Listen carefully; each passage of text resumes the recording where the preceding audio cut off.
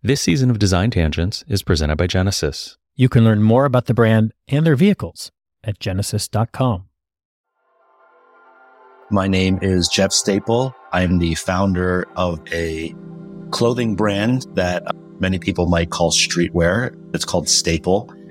The mascot and icon for Staple is a pigeon. So if you've ever seen like a little pigeon or a big pigeon on clothing, it's probably coming from us.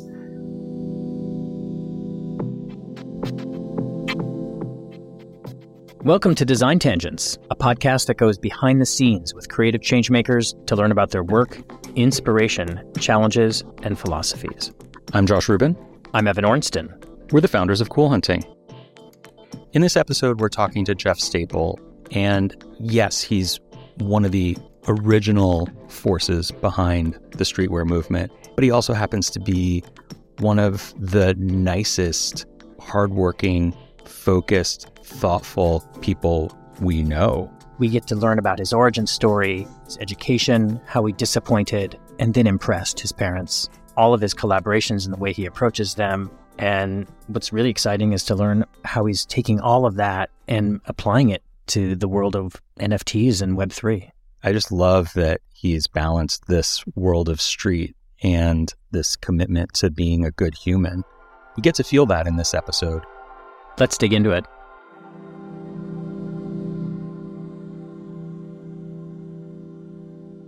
Jeff, great to see you. Josh, Evan, yes. It's been a while. We've known each other for a while, and it's also been a while. So we go back. This is going to be fun today. Yeah, we kind of want to just jump straight in. You know, you have this incredible sense of design and fashion and a pulse on what's happening among a lot of different groups of people, but especially the younger generation, especially people in cities. Is that a discipline or is it a vibe? Like, is it just like you just know, or do you study people? No, it's not a discipline. It happens naturally, organically, and automatically. So even if I wasn't making a living doing this, I would be interested in all of these same exact things. It's a personal passion, which probably indirectly relates to why I'm so good at these things, is because I actually really enjoy and love these things, you know? So I do think that, like, if you didn't really organically love these things and you did act like a researcher and study them, you could get to like a certain level of knowledge and expertise on it, but you wouldn't really be able to, like, as you said, vibe on it, you know? So, I'm happy that I'm in a industry, if you want to call it that, where I get to make a living doing things that I'm just really passionate about. We spoke last week, Jeff, and you were at the Prada Foundation in Milan, and obviously you're there looking for art. I'm imagining that you're somewhat similar to Josh and me, though. When you're there in that situation, you're of course looking at the art, you're looking at the architecture, but you're also looking at the people who are there, and you're seeing how they're engaging with the art and the architecture. But you're also kind of clocking, what are they wearing? What shoes they have? What watch do they got on? What phone are they using? God, yes, absolutely. I mean, that low key, that is actually 80% of what I'm looking at, to be honest. When I go to any sort of like museum or gallery, I'm looking at the people and how they're reacting to the things that they're seeing, not at the actual things on the wall. And like you said, that goes with what they're wearing, you know, what device they're using to capture it on, what app they're using on their device. Like, I'm just a real people person, in the sense, you know, not a people person in the sense that, like, I'm very, you know, sociable, but people person in the sense that I like to see how humans react to things when you put things in front of them. I'm also really interested in kind of like tribes and how many people go to like a museum alone versus in a pack of 2 or a pack of 6, and how they act differently when they do that as well. So yeah, just always observing. I'm not there like taking notes either. Like, I'm not like with a notepad observing like she's wearing Air Force Ones with a swatch. The observations just go into like, I often like to think of it as like a gumbo or like a minestrone stew in my like brain. And I'm not really so OCD about like, oh, I got to remember that shade of fuchsia that she was wearing. Like, I just observe and let it all sink in. And I trust myself that it's being filed away in the card catalog of my brain, and that when it's needed, it will be retrieved. But I don't obsess over like making sure that it's being record kept forever either, you know, because I used to sort of be like that. I used to be obsessive about taking photos, taking notes, filing them away in certain folders and everything to make sure that I didn't lose all of these observations. And I think that's natural when you're younger and you kind of don't have the faith or the trust in yourself to know that you'll be ready when the time is needed for that to come up. I often equate a lot of what I do to sports and athletics, but it's kind of like when you're training or in the gym versus being like in the game and on the field performing. If you obsess over like, let's say it's tennis and you're like, oh, I better make sure my continental grip and the thumb is like right there on that stitch in practice.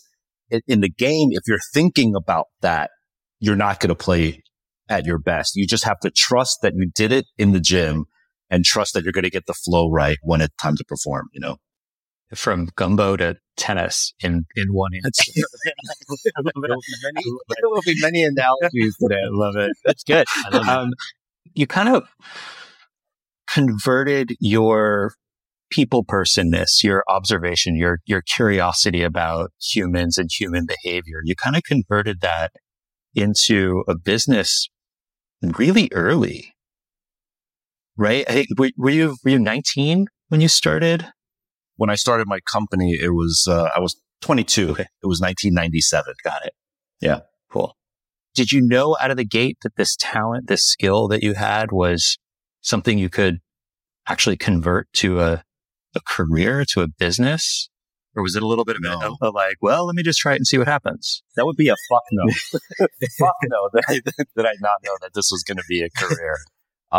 No, I mean, if you go back to, you know, as I mentioned, 1997, and that's when like the company was formed. So I was noodling many years before that, you know. I would probably say 95 is when I was like sort of thinking about, could this be something? Prior to 95, it was just hobby and interest purely. So if you think about it from 95, you're looking at the mid 90s in New York City. I had just transferred from New York University studying journalism to Parsons School of Design to study communication design. But geographically, if you look at that pocket, you're looking at Washington Square Park to Union Square in New York City in the mid 90s, right?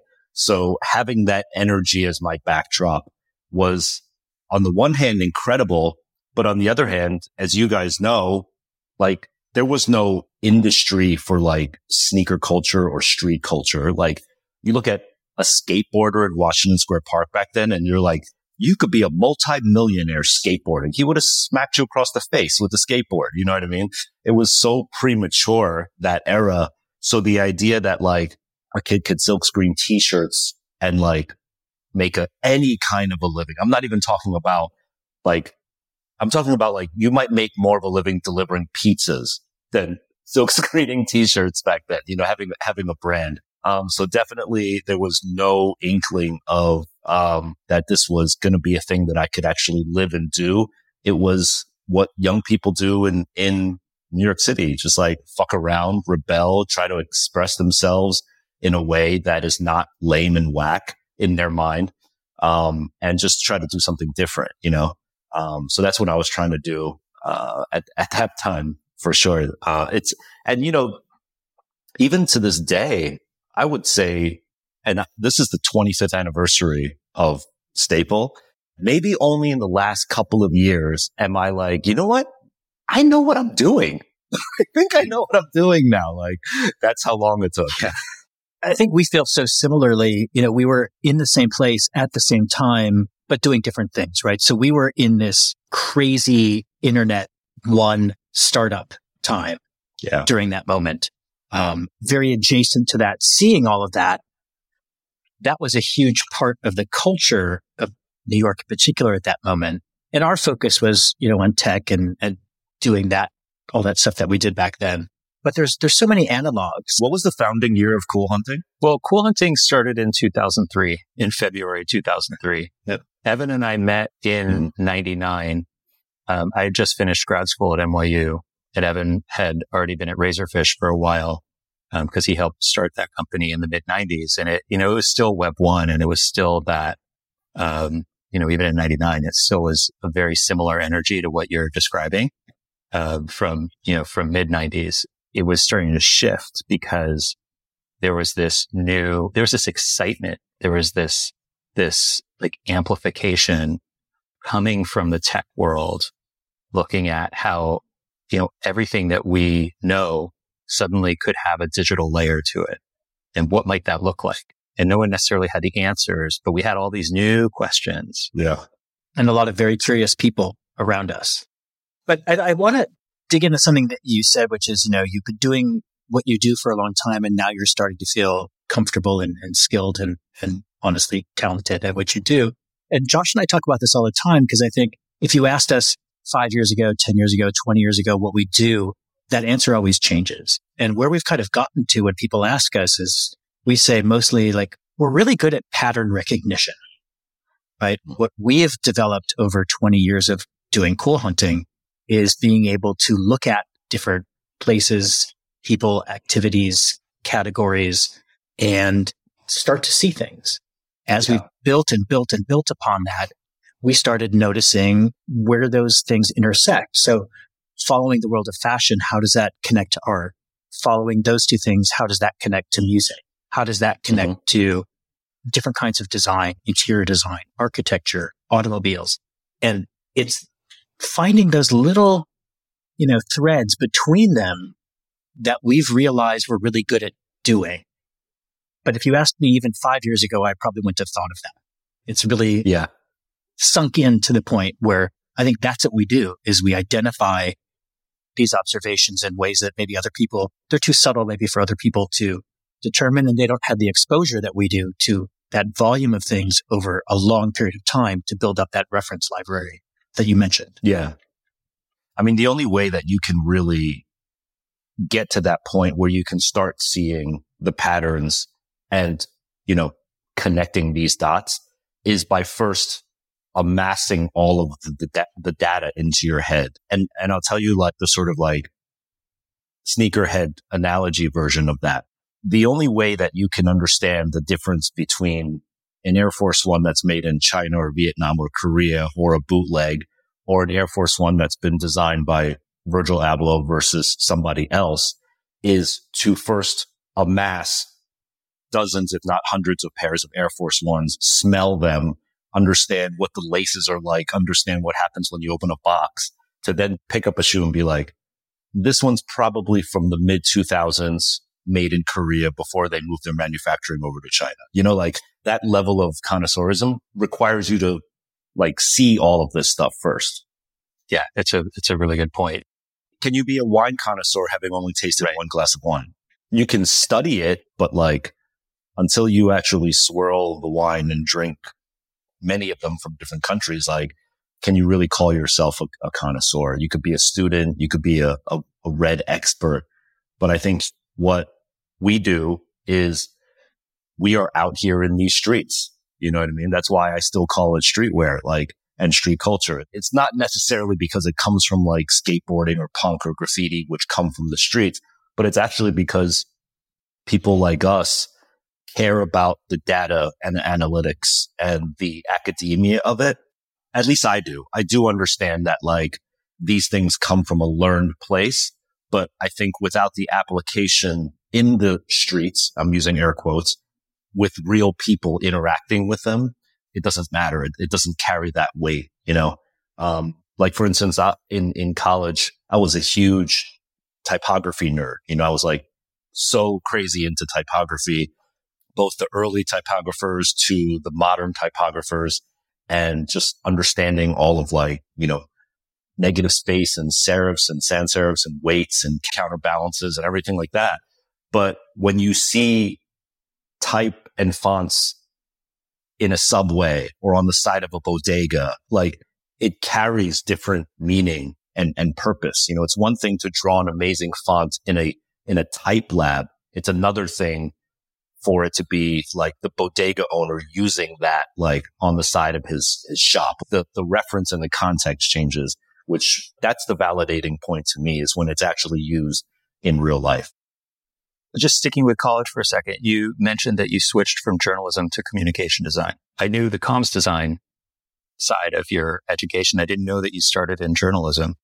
What prompted the switch? Was it fonts? Did fonts make you switch, like the writing and obsessing over the words you were seeing? No, no, the switch was prompted because of work. You know, when I was going to NYU, I had so many random part-time jobs all the time. I swept hair at a high-end Fifth Avenue hair salon.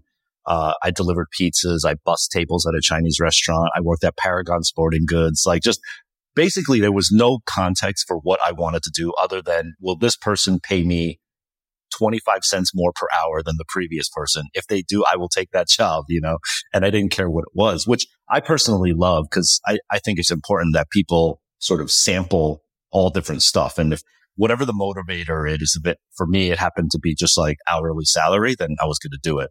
I finally ended up landing a job that paid crazy money. And I'm talking like $9.75 an hour. Like back then in the 90s, $9.75. What are they, crazy? You know, and, I didn't even know what this was, but it was known as a desktop publishing graphic design firm in Soho. No idea what desktop publishing was, right? But they paid $9.75, and it was a data entry clerk. It's a glorified way of saying I answer the calls and I type in what people say and relay the message to whoever needs to get it. That was data entry. And so I interviewed for the job. It was a great location, Broadway and Houston. So it was really convenient for me to get to class and stuff. And I was still going to NYU at the time. And so I'm sitting here and I'm just looking around the office. It was a small boutique office. And I'm looking at these people just taking words and pictures and moving them around their screen. And like, they were getting paid to do this. And I was like, what is this weird job? You know? And that's when I learned about graphic design. And I remember a funny story was, you know, I was thinking when I do data entry and like relaying messages, I would do this using Microsoft Office, like Excel, Word, you know, stuff like that. They had me doing it in a program called Quark Express. If anyone remembers Quark Express, which is the too well pre-InDesign. Yeah. And so I was like, why are you going to have me just type messages and mailing labels in this program that I got to learn, right? But they taught it to me. And then from Quark, they taught me Illustrator and then taught me Photoshop. And before I knew it, I got really good at it. And so I was inadvertently learning like sort of the baselines of graphic design from the program side, but also observing what these people were doing. And soon after, I was like, I want to do this. This is so cool. This is like, you know, what they're doing is so amazing. And at the time, when I went back to NYU to try to take some classes, they offered no graphic design classes back then. You know, I think they do have a really strong program now, but back then they didn't. And that was really frustrating for me because I was paying very high tuition and not getting the thing that I wanted to get, you know. And then so I explored Parsons and then really made the big life gamble.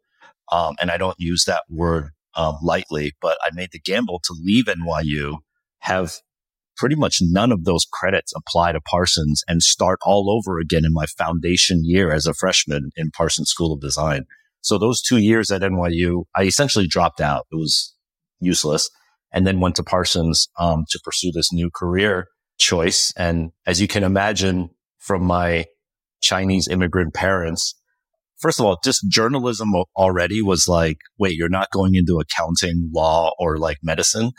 And so already journalism was like a miss, but then leaving NYU to then go to art school was not an easy conversation between my mother and I. How's your mom feel about it today? Today, she's extremely proud of me, but it took a long time to get there because, if you fast forward 2 more years, I ended up dropping out of Parsons too. So I'm a rare double dropout with no degree to show for it. And dropping out of art school was a real rift in my whole family, to be honest. I'm an only child. I'm the first one born in America, first one to graduate high school, first one to go to a college. And, if you guys know in Asian culture, like when you're the only male child, there's a lot of responsibility on you, Mm-hmm. And here I am dropping out of art school and they're just like, man, where did we go wrong?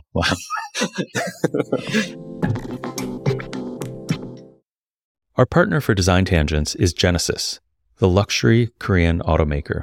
Let's be honest, a lot of sponsored episodes sound like commercials, and we're incredibly pleased that our conversation with Luke Donkerwalk and Sang-Yup Lee, the creative visionaries at Genesis, was so insightful and engaging. We learned a lot about their approach to design innovation and what defines one of the core principles, which is being distinctly Korean. They've done so much so quickly to build the brand and design an entire lineup of gorgeous cars. We've seen their work, we know their hand, and we're really impressed and happy to have learned more about the brand and their vision for it. Listen to our episode with them in our Season 1 lineup, and if you want to learn more about the brand and their cars, visit genesis.com. Is there a timeline intersection between when your mom became really proud of you and when you started to feel like you knew what you were doing? Pretty closer than you would think. I mean, there was a good, so just to give you some timestamps, 93 to 95 was NYU, 95 to 97 was Parsons, started Staple in 1997. I would say there was at least a decade, 10 years of pretty much no conversation with my father and a lot of misunderstanding and not knowing what the F I was doing for my mother for a long time. There was a point where Time Magazine China wrote an article about me. And that's when they were like, oh, wow, you're not a complete knucklehead. Like you're actually doing something legit. Yeah, it's always the print media that gets the parents, it seems. Yes. That's why you still need the New York Times and Time Magazine. Totally.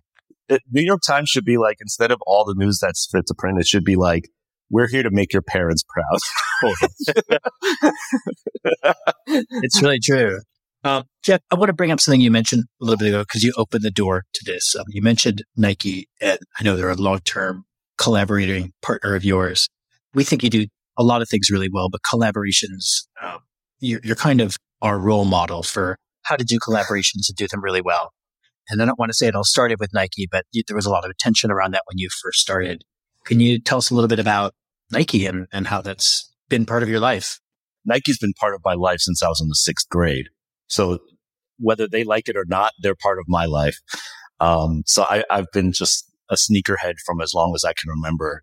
But in terms of working with them, it was actually a really interesting way that I got into the Beaverton door, as they say.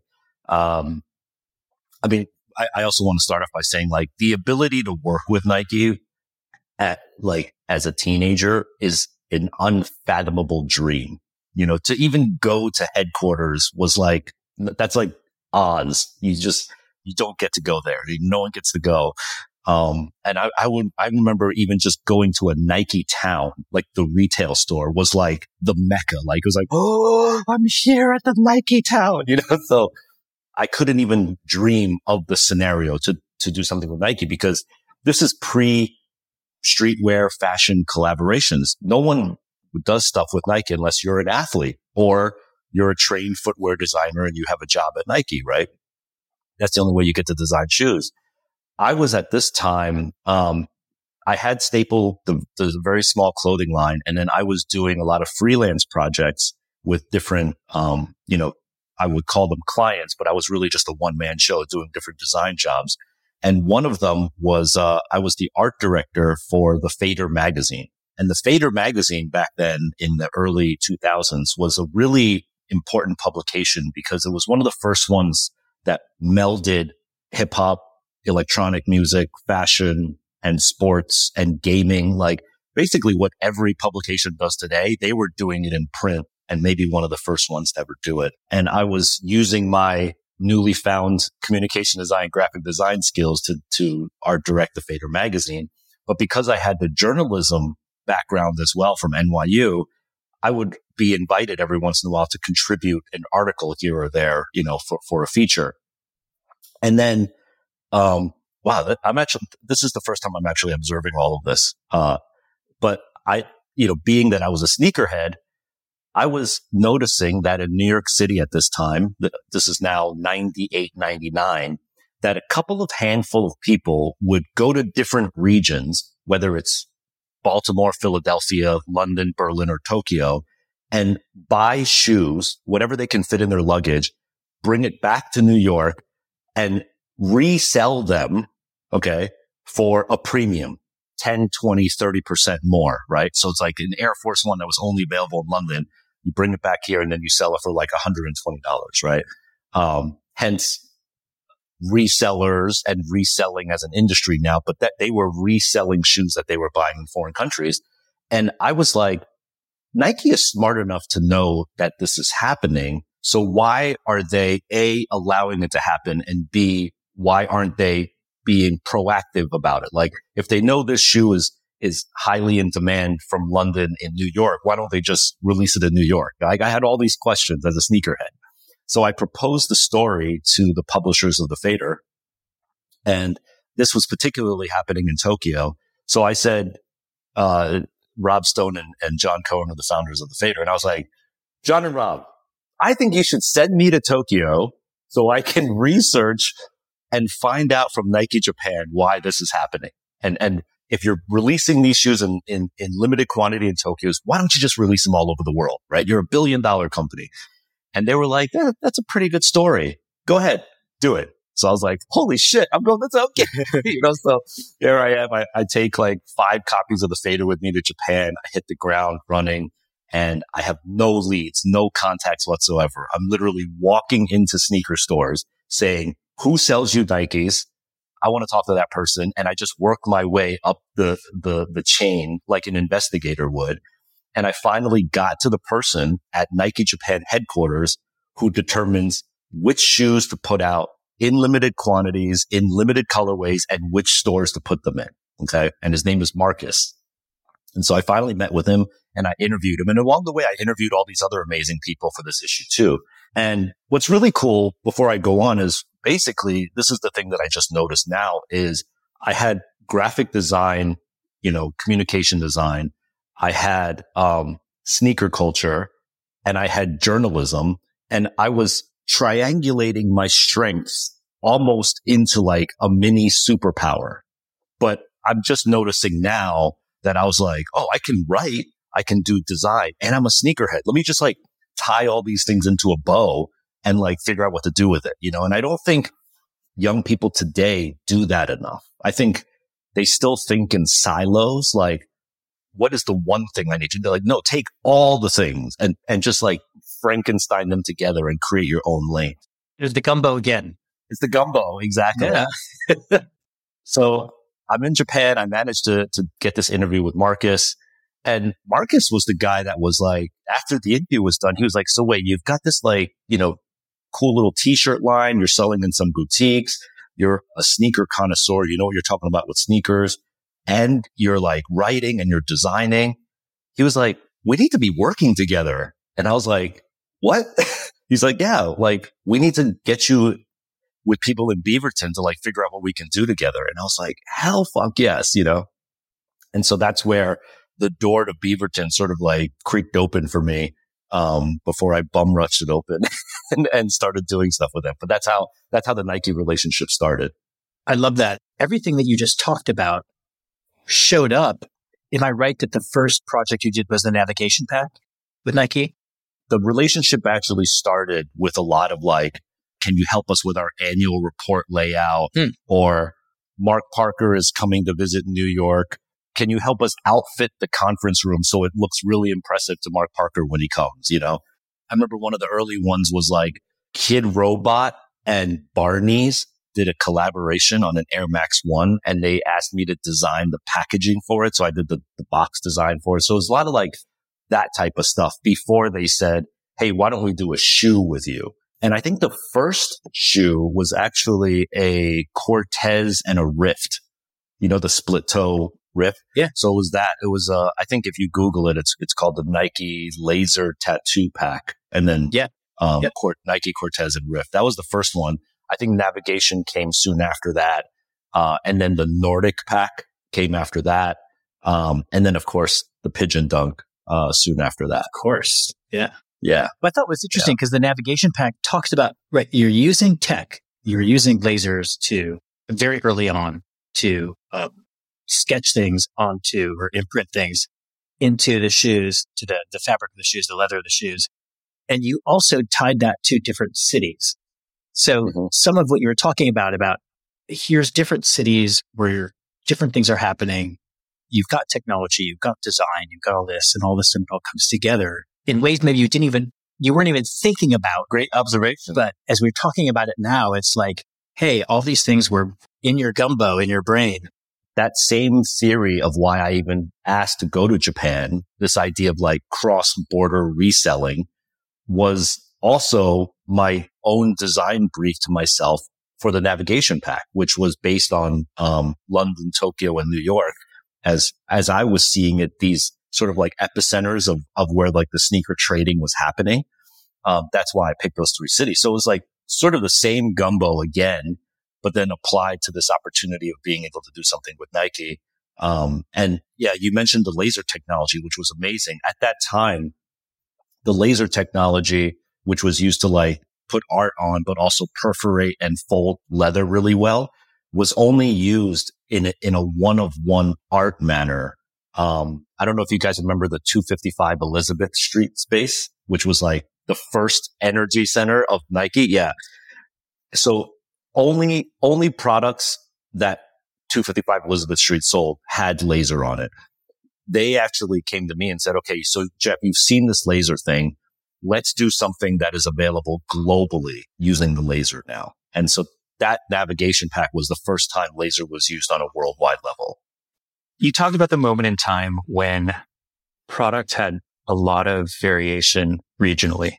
I loved that moment because as travelers, we got to find things that were unique to the places we would visit. And that's still the quest. That's still, when we travel, we're still looking for things which are unique to the places we're visiting. Increasingly it's about finding solo makers that are in different parts of the world that are the only one doing what they do. I don't remember the last time I walked into a sneaker store anywhere in the world and saw something which was unique to that region. No. And so thinking back to that moment when you were, when you're saying, oh, well, why isn't Nike importing these Tokyo drops, these London drops and bringing them to New York because the New Yorkers want them, right? I was one of those New Yorkers that wanted them for sure. But, now I guess I got what I asked for. Well, yeah, it ruined it. It really ruined it. I guess the question, is it your fault, Jeff? That's the question. Is it your fault? Did you do this? It's a pendulum swing, right? Like I think now that, unfortunately Nike and the rest of them realize that like, instead of thinking of the world in silos like this, let's think of them demographically like this. So like soccer moms, club kids, skateboarders all across the world, right? So like if there is a chain of stores or a group of like these 1,000 stores that cater to soccer moms, let's create a product that just hits all of them. So to your point, Josh, now when you're in Copenhagen, Berlin, Shanghai, or Melbourne, you're seeing the same shoes all over the place, because they don't think of it regionally anymore. And the reason why I say it's a pendulum swing is because I do believe that they are recognizing the mundaneness of this. And I think that sneaker companies and fashion brands are looking more regionally again, just to add that sort of like, specialness, cause frankly speaking, there is still, even though we are quite homogenized now because of the internet and social media, if something pops off in Chengdu, China, and it's like bubbling, literally in about 6 hours, it'll be bubbling in New York. Like that's how long it takes now, where previously that might have taken 3 years. I still believe that when you take the time and explore and go out to these like nooks and cranny pockets of like different neighborhoods and different areas in the world, there is a vibe and a spirit that exists there that cannot be translated through social media and an app. And you can create really interesting product that touches only that subset or that city, which is why, not to digress here, but like why foodie culture is such a thing, because food is the one thing that you cannot consume, no pun intended, through a social media app. So if you want to try Noma, if you want to try Narisawa, you have to hop on a plane and go there and get the reservation and experience it. And that's why like food is to me like the last bastion of sort of like where social media hasn't touched it, other than the selfie pic and like the food pic. But like if you want to actually enjoy it, you got to get on a plane and go there. What's the last amazing meal you had and where was it? It was in that focaccia sandwich spot in Milan. It's like a real dive hole in the wall. It's a really long Italian word that I'm not going to try to butcher. It starts with ALL. But they make these focaccia sandwiches with either like, mortadella or prosciutto or bresaola. And it's just amazing. It costs like €6. It's great.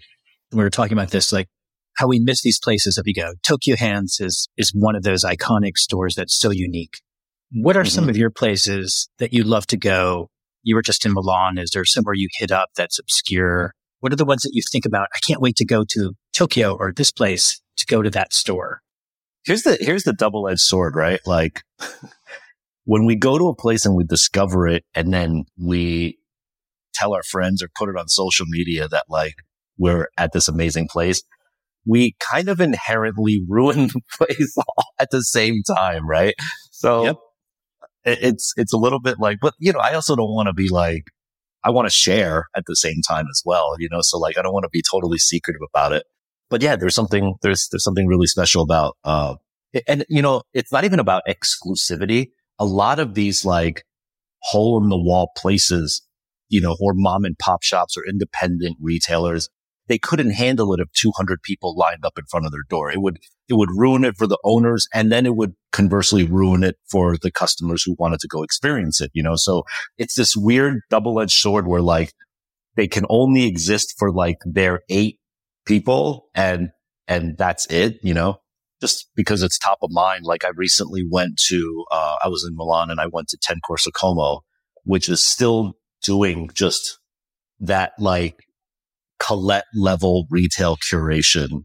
And the customer service was still amazing. They still cared, that's the thing that's also really hard. If you're a retail shop and if 80-90% of your business is coming through e-com, honestly, why would you invest in amazing retail representatives in store, like in the store? Like it almost makes no sense to, but I'm so happy that, certain retailers like 10 Corso Como and almost every retailer in Japan still feels like, the customer service experience in real life is so important, even though most of our business is done with add to cart, click to buy, overnight shipping nowadays, Did you buy anything? Oh, I bought way too much there. I bought so much that I had to go to a DHL to spend more money to ship it all back. This is Amy Devers, host of Clever. My podcast brings you conversations you're not going to hear anywhere else with the visionaries and creative forces who shape our world and culture. It's a compelling mix of raw candor and honest shop talk that reveals the humanity behind the design of the world around us. Clever is a proud member of the Surround Podcast Network. Head over to surroundpodcast.com or follow Clever wherever you get your podcasts.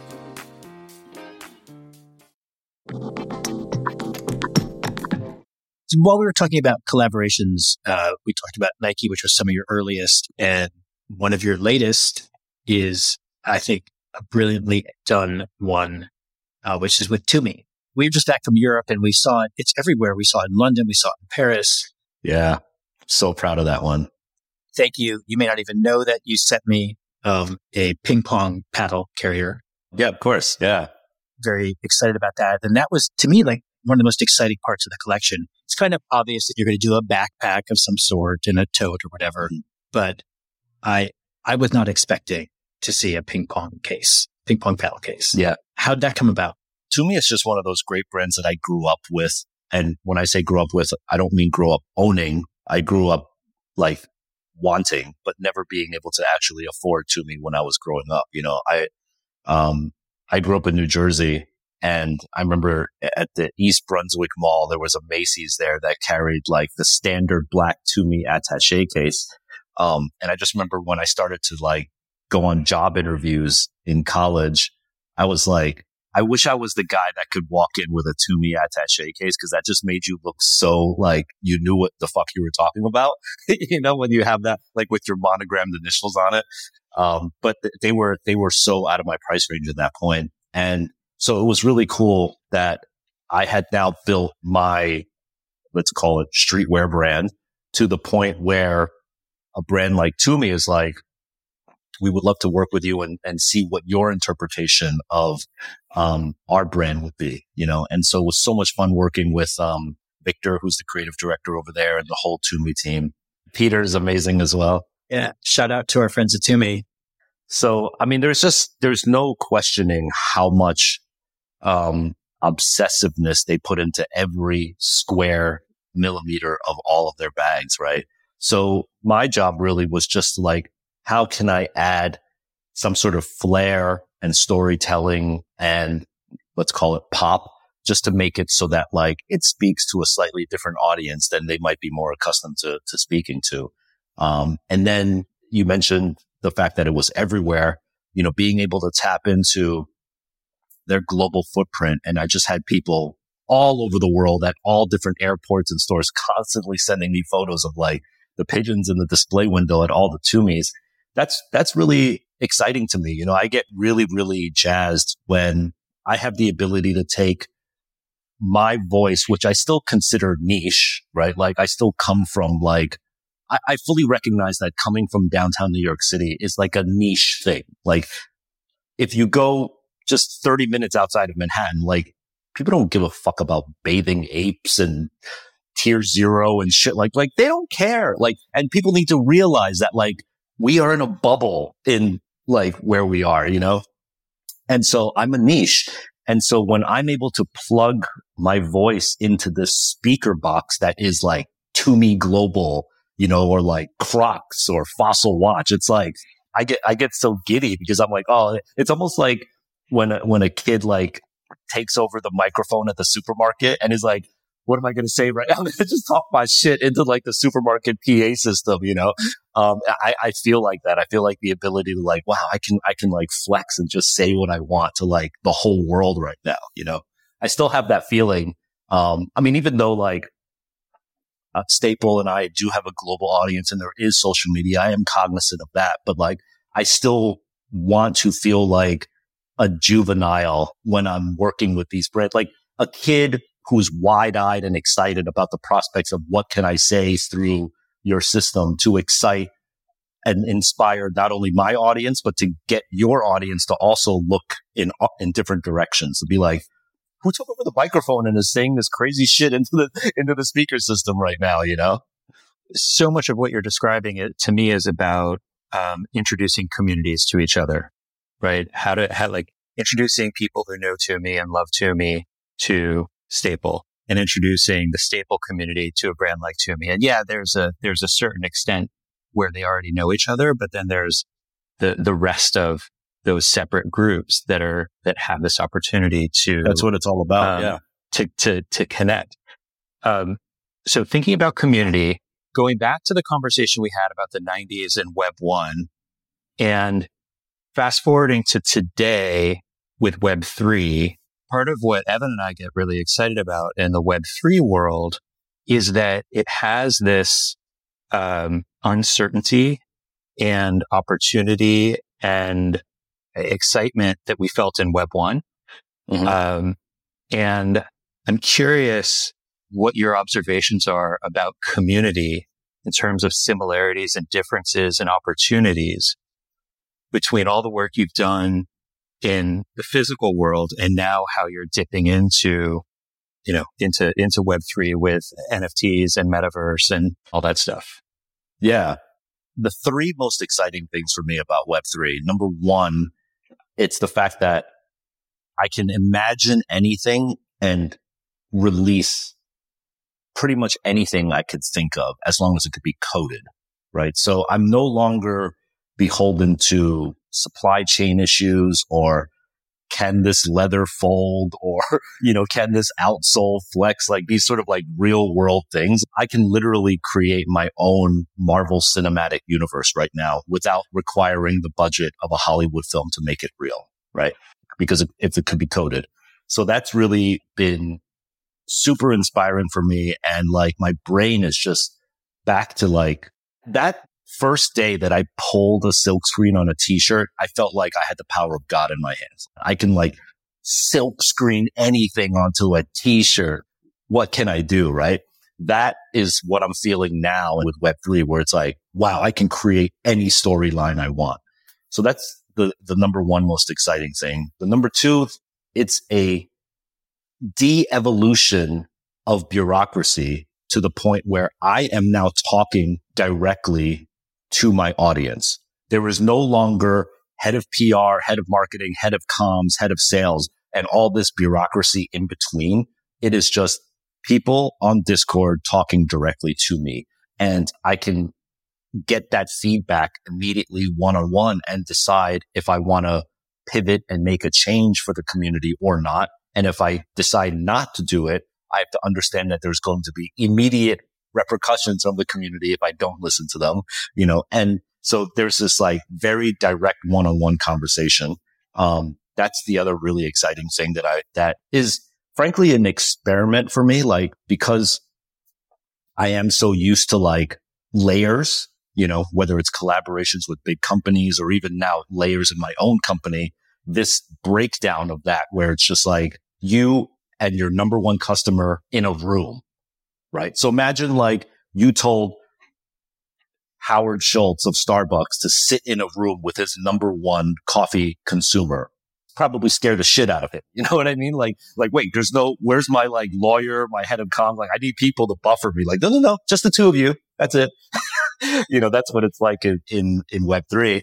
And then the third element that I really love about this is, of course, the artistic IP ownership of all of the rights, whether it's perpetual royalty or determining your own royalty or understanding, through the blockchain exactly how many times a thing that you created gets flipped and resold to other people, but knowing, each and every person and what they paid for it, and knowing that you as the original creator are collecting royalties on that each time is a real game-changing thing.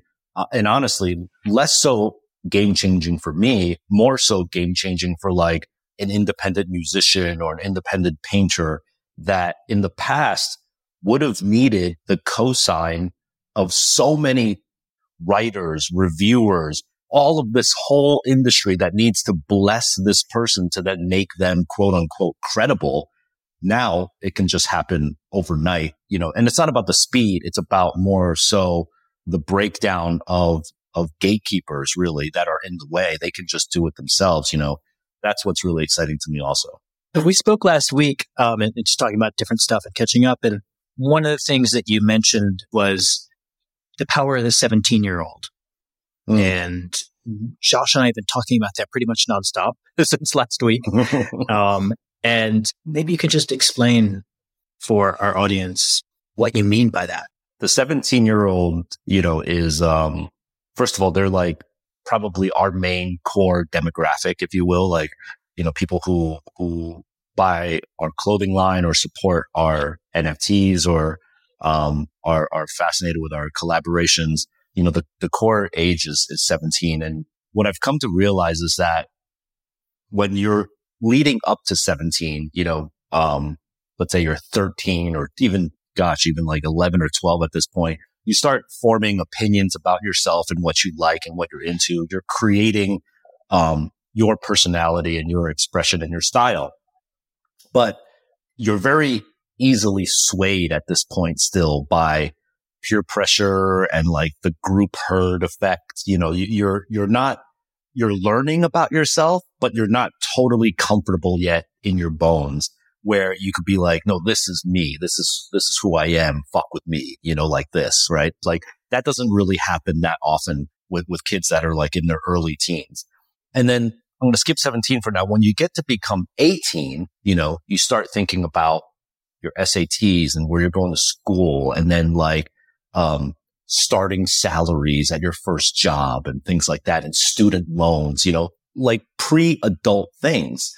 And so what that means is like when that 18 or 19-year-old kid is now holding a pair of shoes in his hands at a store, he's thinking about these things. He's thinking about like, how much money do I have on my credit card? And like, I make $21 an hour. That equal how many hours would I have to work to get this shoe? These calculations are happening in his head.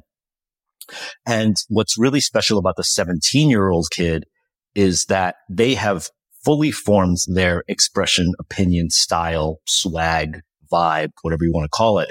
And they are fully confident in it, you know, because they've had all of that time and ability to test the waters on what works. And then on the flip side of that coin, they have not yet entered the world of adult pressure yet. And so to me, that 17-year-old kid is the most powerful person in the universe because they have all of that experience, all of that opinion formulated without any of the offset baggage of the pressures of the world at them yet. Now, as a brand, as a creator, as an artist, or as a musician, or anybody, to get the attention of that 17-year-old kid one time is so difficult.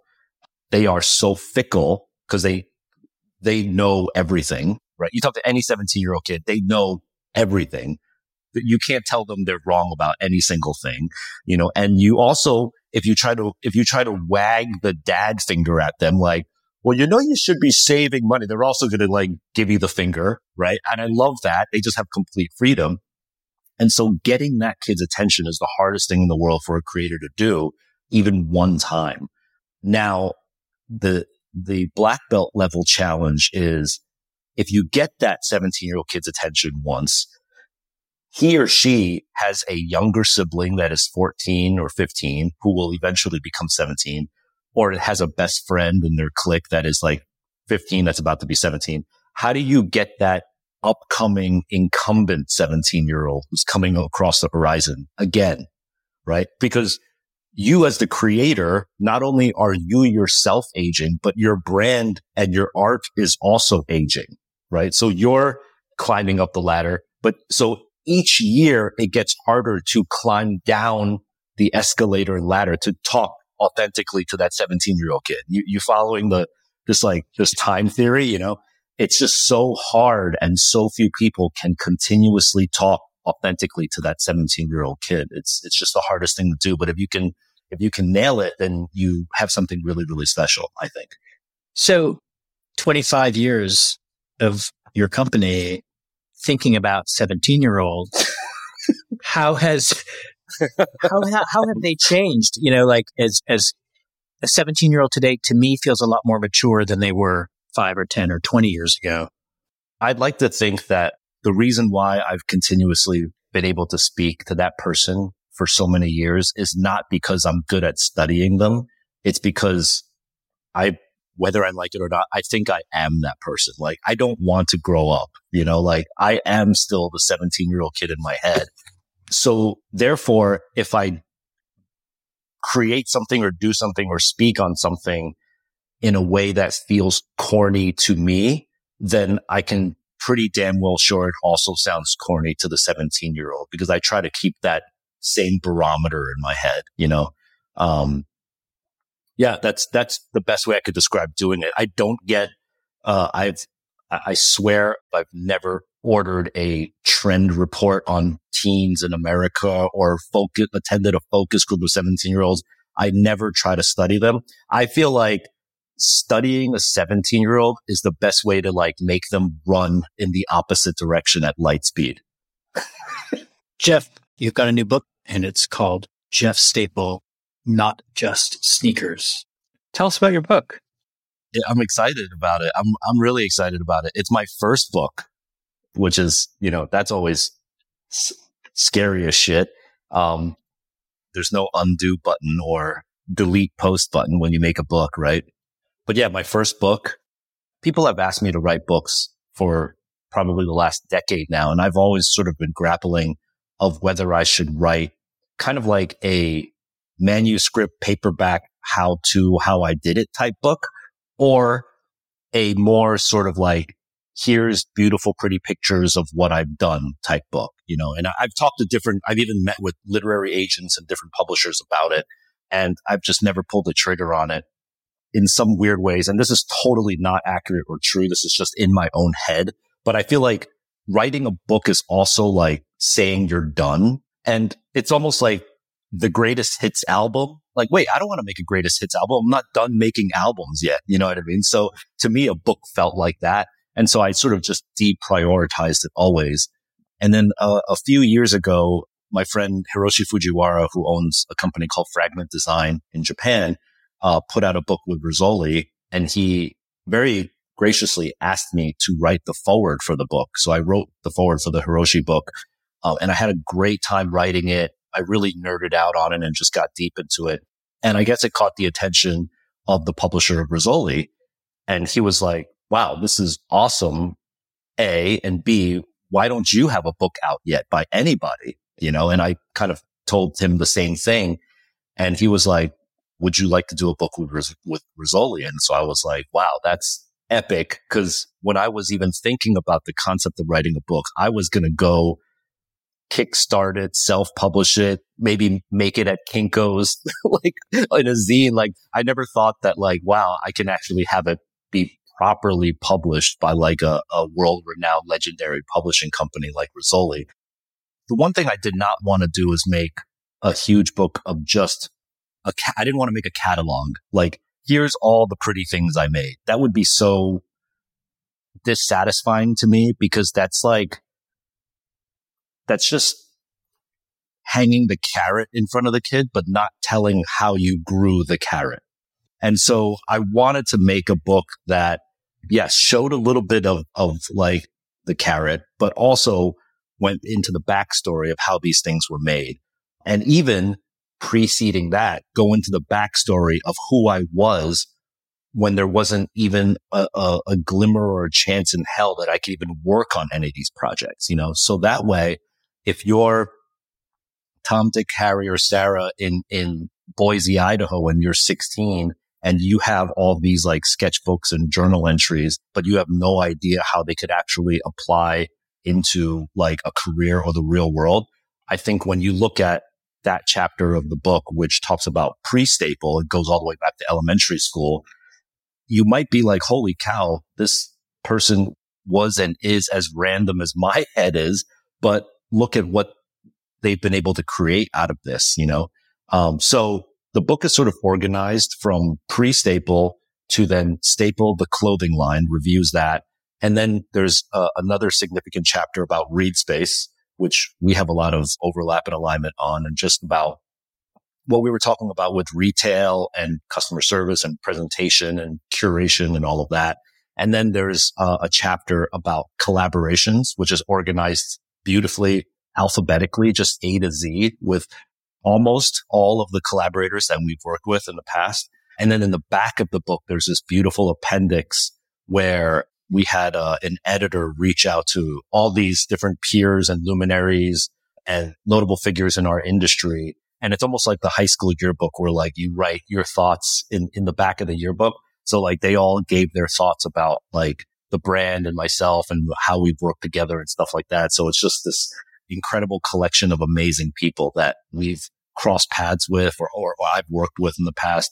This is why the title is called Jeff Staple, Not Just Sneakers, because I think today, if you ask, any kid walking around Soho, if they know who Jeff Staple is, they'll probably be like, oh yeah, the Pigeon Dons or the sneaker guy, Actually, this is a funny story because when we were thinking of titles, we were working with Rizzoli on it, and they said, yeah, it could be anything you want, Jeff, as long as it has the word sneaker in it.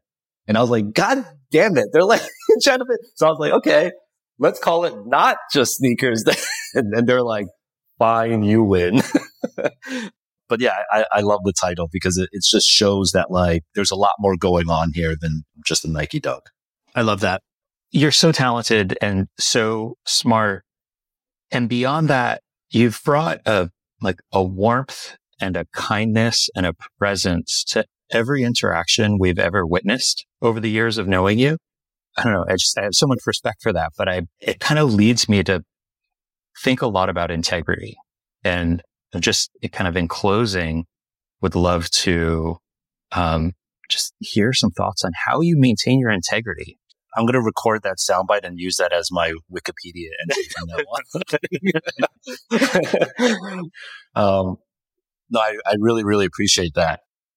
I think it's just even though I take a lot of care and pride into everything that I do, at the same time, strangely enough, as this may sound, I don't take it that seriously. Like, we're not out here curing cancer, you know, we're making cool stuff for cool people to like, hopefully, support.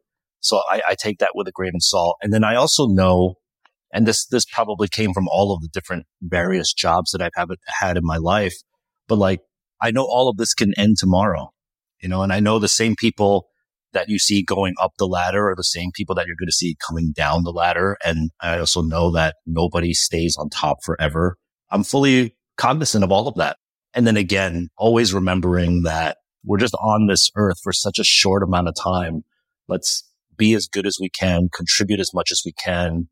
Don't hurt anybody. Don't be a dick. And it's pretty simple. Like that's it. I feel like people get really like convoluted and confused about all these other factors. But if you just break it down to like, bro, you're here for like 80, 90 years. Like, it's not that long. Just do the best you can in this amount of time. And then when you're gone, whatever you've produced, hopefully it affects somebody in some way. That's all you can really hope for in the time that you're on this planet. Beautifully said. So inspiring. You're a real hero of ours and a real icon of the multi-hyphenate, Jeff. You really are. Thank you so much. Thank you for listening to this episode of Design Tangents with Cool Hunting. Make sure you hit the follow button wherever you listen to podcasts so you don't miss an episode. Design Tangents is proud to be part of the Surround Podcast Network. You can check out many other amazing design and architecture related podcasts at surroundpodcasts.com. That's podcasts with an S. We're psyched to partner with The Studio by Sandow to make our show possible. Huge thank you to our production team, Samantha Sager, Rob Schulte, Hannah Vitti, and Wise Grisette. Our theme music is by the amazing Matthew Deere. And thank you to Genesis for presenting this debut season. Stay tuned for the next episode of Design Tangents and learn more about us at coolhunting.com.